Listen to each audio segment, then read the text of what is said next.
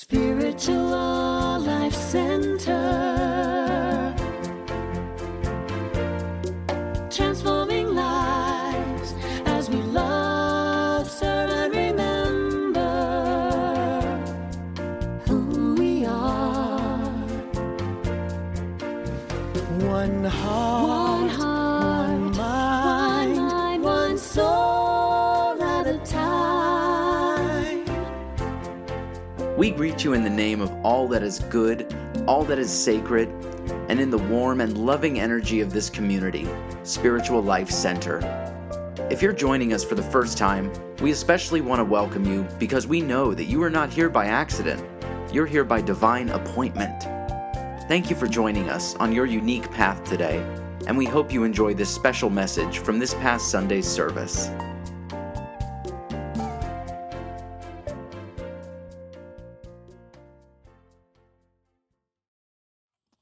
I recall reading about a gentleman who wrote a couple of books named Robert Greene. And he wrote a couple of books. One I know is The 48 Laws of Power, and the other one was called Mastery. And he was asked one time if you were to give someone just a 5-minute overview of what it takes to master something, what would be the most important factors to take in consideration? And he said, well, to master anything, you will not be able to do it unless you take in consideration this very important point. It is something that you have to understand. And according to him, our brain, I would say our mind, really learns best when it's emotionally engaged in something, when it really wants to learn, when it's motivated.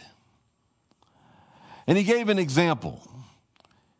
And he said that, let's say that you wanted to learn Spanish. I'm actually learning Spanish or relearning some of my Spanish. I've been taking it on this over the pandemic. I've been using this app called Duolingo to up my Spanish game a little bit.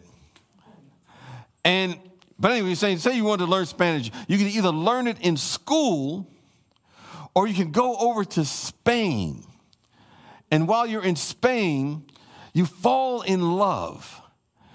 But the person you fall in love with doesn't speak English, so you have to learn Spanish in order to communicate with that person. And that would be a motivating factor in helping you learn Spanish because your heart is in it. And so he said, in order to master anything, fall in love. Now, he was talking about it in a bigger way, but he was also talking about romantic love. And of course, love is many levels. But that kind of love even bound that person together more to learn Spanish as well as the other person that was involved. And if we look at all the different gradations of love, love is more than just a feeling. It may start there.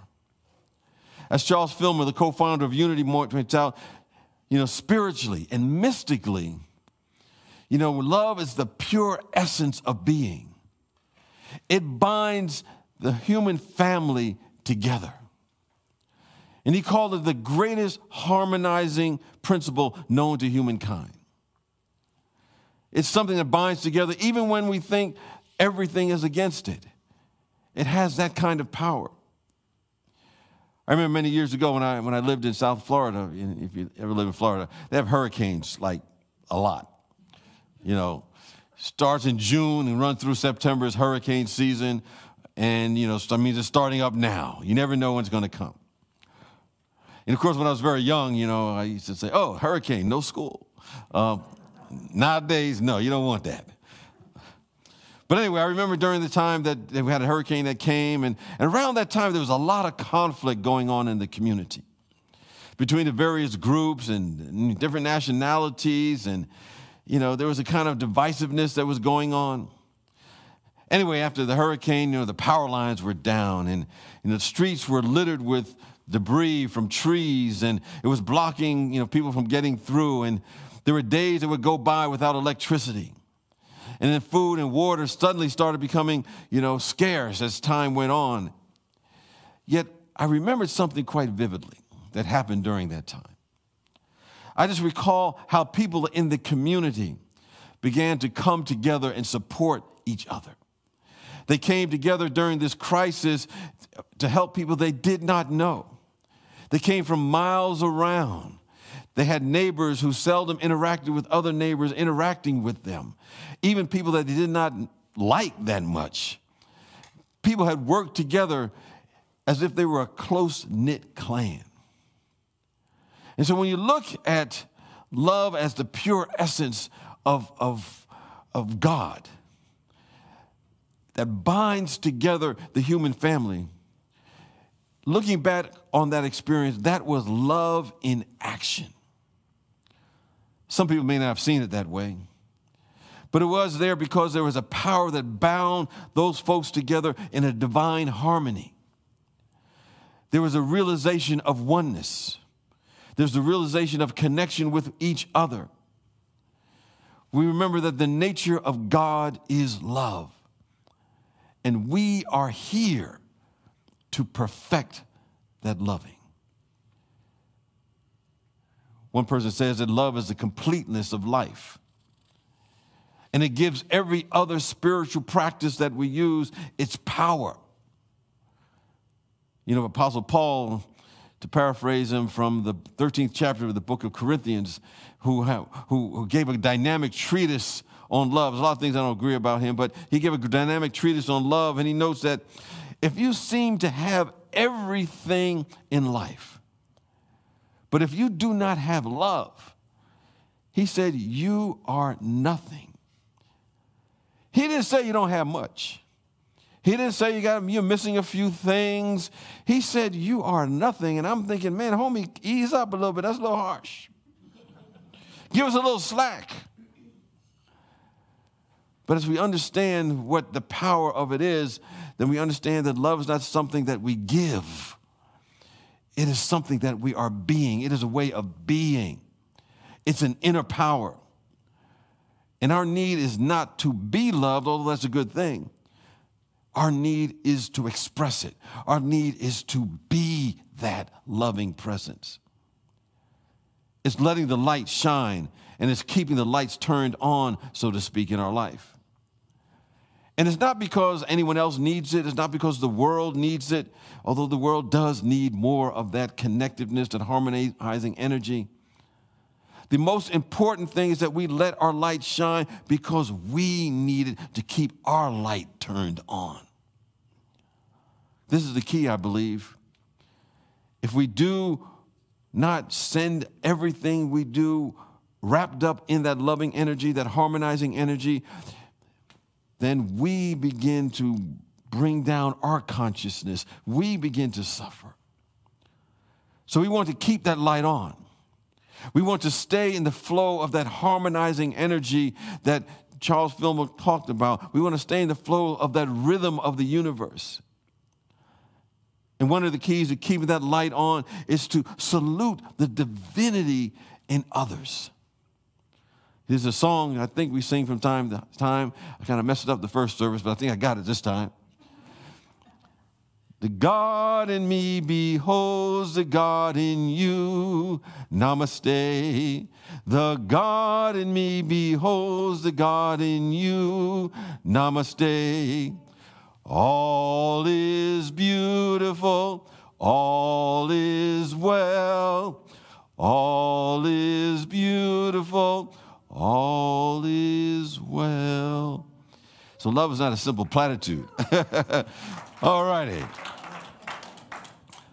It's not merely a nice thing. It's seeing the potential in everyone.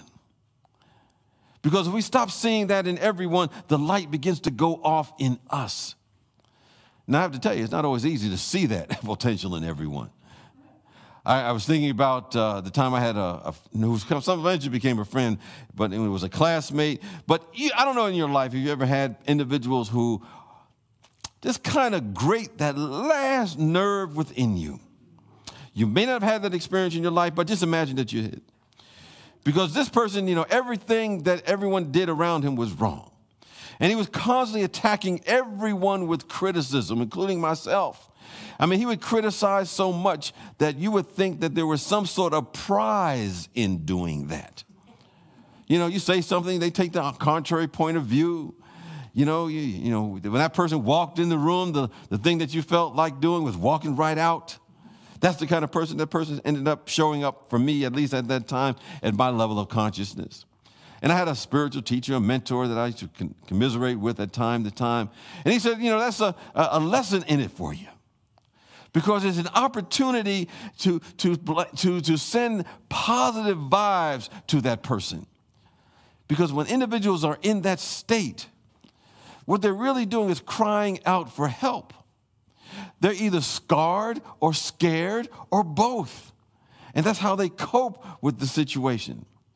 And I told him, I know it's going to be hard for me to do that because, every time I think about that individual, I have bad intentions in my thinking. And he said, okay, just remember every thought is a prayer.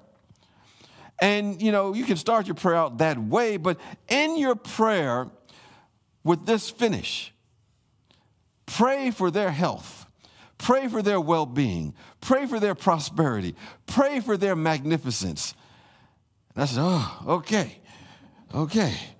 But I tried it, and after a while, even though he may not change that much in the outer, there's a different lens I began to see that person through. Because my enmity toward him began to disappear. That sense of separation began to disintegrate. That oneness began to emerge despite what I was appearing and having appear in my life. This is why I believe the master teacher, Jesus the Christ, said, and I paraphrase here, you have heard that of old that you must love your neighbor and hate your enemy. But he says, pray for those who spitefully use you so that you may become sons and daughters of God, sons and daughters of the Most High. Most of us will easily spend the time to pray for our friends, people we like, if they're going through some health challenges or challenges in other ways in their life. It's easy just to hold the high watch for them, to hold that higher vibration. But oftentimes we don't spend that same type of energy and time speaking about individuals that we call our foes, people that we do not like, people we know are always wrong, people we call our enemies, Now, as I quote that, I'm not saying don't pray for your friends. If at some point, if you consider me a friend, pray for me. If the situation calls for it, I will accept all of them. But the whole idea is we want to pray for those that we seem to have some contrary energy with because it expands our point of view. It begins to bring into our daily practice those individuals and people that we don't get along with, we don't agree with, to be totally opposite points of view that they may have. They may be even off what we consider at times. But as we begin to reach out in an inward way, we challenge the perception of isolation. We have expanded our purview of what a neighbor is. And then we begin to discover, as Jesus the Christ described, that the enemy is always within our own household. In other words, it's within our own minds. We've created a construct of separation. And that perception of separation in all areas of our life is where we need to grow, and we haven't quite matured yet. Those are opportunities for us to evolve. Because, we often project on other people what is really going on within us. So we want to expand our prayer practice. We want to make it a practice that we consciously embrace individuals, past, present, or future, that we may be at odds with. That's why Jesus was like, a lot of people, they liked him a lot, but then when he pushed them to this level, they probably said, no, I will follow him no more, Because when I say past, present, or future, we may be at odds with somebody and we're just waiting to get back at them. In our minds, even though it may not be outside of us, maybe within our minds. I can imagine some people have been waiting for this whole time during this pandemic.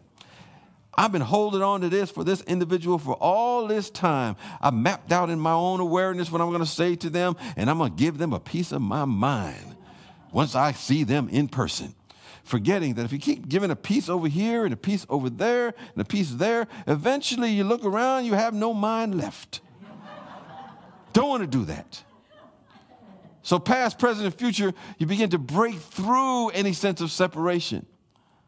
This is one strategy to anchor the peace and the love that exists in the mind of spirit, that exists in the mind of God. So when we say love your enemies and pray for those that spitefully use you, you may not be able to bring yourself to say that, they deserve it. But understand you do it because you deserve it.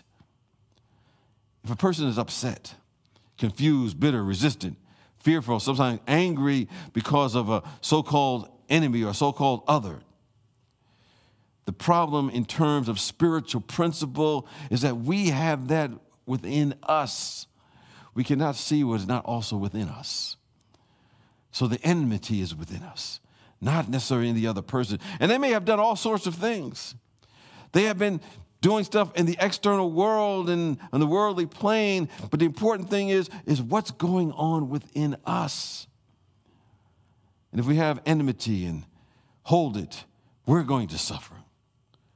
We're going to get the consequences because we're cutting off the flow and the process that makes up life, that makes up vitality and harmony and health and all the good that we desire.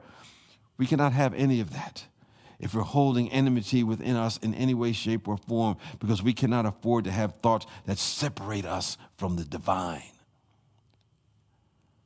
So we want to keep the energy of the divine within us. And remember that God is love, and we are here to perfect our loving. We have all the love that the universe will ever have or has ever had. But we have to accept it. We have to accept it totally and completely, all that has been given to us. I recall, recently I was rewatching an interview of Maya Angelou, the late Maya Angelou. And I know that she was a follower of this philosophy and was very familiar with the text, Lessons in Truth, which I always say is one of my most important texts to review every once in a while. And she's mentioned that there's a line in that book that says, God loves me. And she read that line to a gentleman who happened to be her mentor at the time, a gentleman named Frederick Wilkerson. And he said to Miss Angelou to read that line, and she read it kind of like, God loves me. And then he said to her, read it again. And she said, well, God loves me. And read it again, God loves me. Then she got to a point where she something clicked. And she said, God loves me. And something overcame her. And she said many years had passed, and she said those words still humble her. Because she realized this force that we call God, this force we call love, this harmonizing energy made the leaves and the trees and the stars and the trees. I don't know if she said trees or not. I was just trying to rhyme right now. But also made you and me. Because of this amazing presence, we can do anything. She said she can do anything. We are one with God. And God is one with us. God is love. It's the harmonizing force of the universe, and we are here to perfect our loving. It's not something that we just give. It's something that we are being. We are being it. Because it says we're spiritual beings. We're not spiritual doings. We're not spiritual gettings. And we begin to absolutely wake up to that when we practice that like never before. And when we do, we not only transform our communities, we begin to transform the very people that are in it, even if they're not conscious of it. There was a man who was 97 years young. And for 3 years, he had gone to his local fast food restaurant every single day for lunch. Every single day. Happened to be Arby's. He never missed a day. And he'd either eat at the lunch or at the restaurant, or he'd pick up the lunch and take it home with him. And he would order the same thing every single day. It'd be a roast beef sandwich with cheese and a Coke without ice. And after a while, the staff and the manager noticed that this man always ate alone. He was always in silence whenever he came to the restaurant to eat. And eventually, every person in that restaurant memorized his order. They just knew, what he was going to order. After a certain time, the staff and the manager became curious about this customer and why he would come every day and just eat alone. Because, he needed support of a walker. After a while, when he came after a while, almost on cue, when they would see him, someone would run to the door to open the door to let him in. And one day, the manager decided to find out more about this loyal and mysterious customer. And when he showed up, as he usually did, he always did, the manager and the staff went over to him and asked him, why did he come every day? Why did he order the same meal? Why did he always eat alone? And at first, the manager revealed, the man revealed nothing about himself. He didn't want anybody to know about himself. But then one day, the manager asked the gentleman what kept him coming back. And he said, this is the only place I can get a sandwich that doesn't hurt my stomach. And the manager and the staff found out he was a World War II veteran. He didn't have a family. He was alone. He was dealing with health issues and other challenges in his life, as well as his sensitive stomach. And he went on to say that he came to the restaurant because it was the only place he could eat without adversely affecting his health. And the staff was really moved by him and his openness. And he revealed that over the years, that place had become like a family for him. And of course, the feeling was mutual because they felt that same connection with him every time he came to the restaurant. And the manager personally looked after the man's meals, and whenever a new staff member would come and join the restaurant, they would be briefed on the man's order. They were extra careful with his meals to make sure it didn't upset his stomach or his diet. And they found out he lived in a retirement home, and he only came out for his daily meal at this Arby's restaurant where he considered it to be his second home. And one day there was a customer who saw that one of the employees had slipped on his tray that something, and it was in one of his bags. And the gentleman took out of the bag, and he discovered there was a red card there. And the staff had pooled together money so he could buy them, so they could buy him a $200 gift card. And at first he thought it was some sort of joke. But then he was overcome with happiness. He was overcome by the act of generosity that he received and the love that it was showed to him and expressed toward him by the staff. And he thanked that team. And he said laughingly and kiddingly that, I never know if I will be here the next day, but thank you for this. And then some of the staff members gave him their phone numbers and told him that if there ever came a time he couldn't get there to the restaurant, they would bring the food to him. It was a moving story that eventually moved to national news, but the staff didn't stop there. They decided to do a little bit more for him, and they came up with a way to offer him unlimited free food for the rest of his life. And there was a local optometrist that heard about the story. He came looking for the man and decided to give him free eye exams and free eyeglasses anytime that he needed it. And needless to say, that 97-year-old man, felt immeasurably grateful. He felt immeasurably grateful for the loving gesture he received from his favorite restaurant, because he said he had felt forgotten and didn't remember what it meant to really be and to mean to connect with other people. People that supported him, loved him in a way. I say all that to say that God is love. And we are here to perfect our loving. It is the way of being that keeps everything and everybody together. Peace and blessings to you.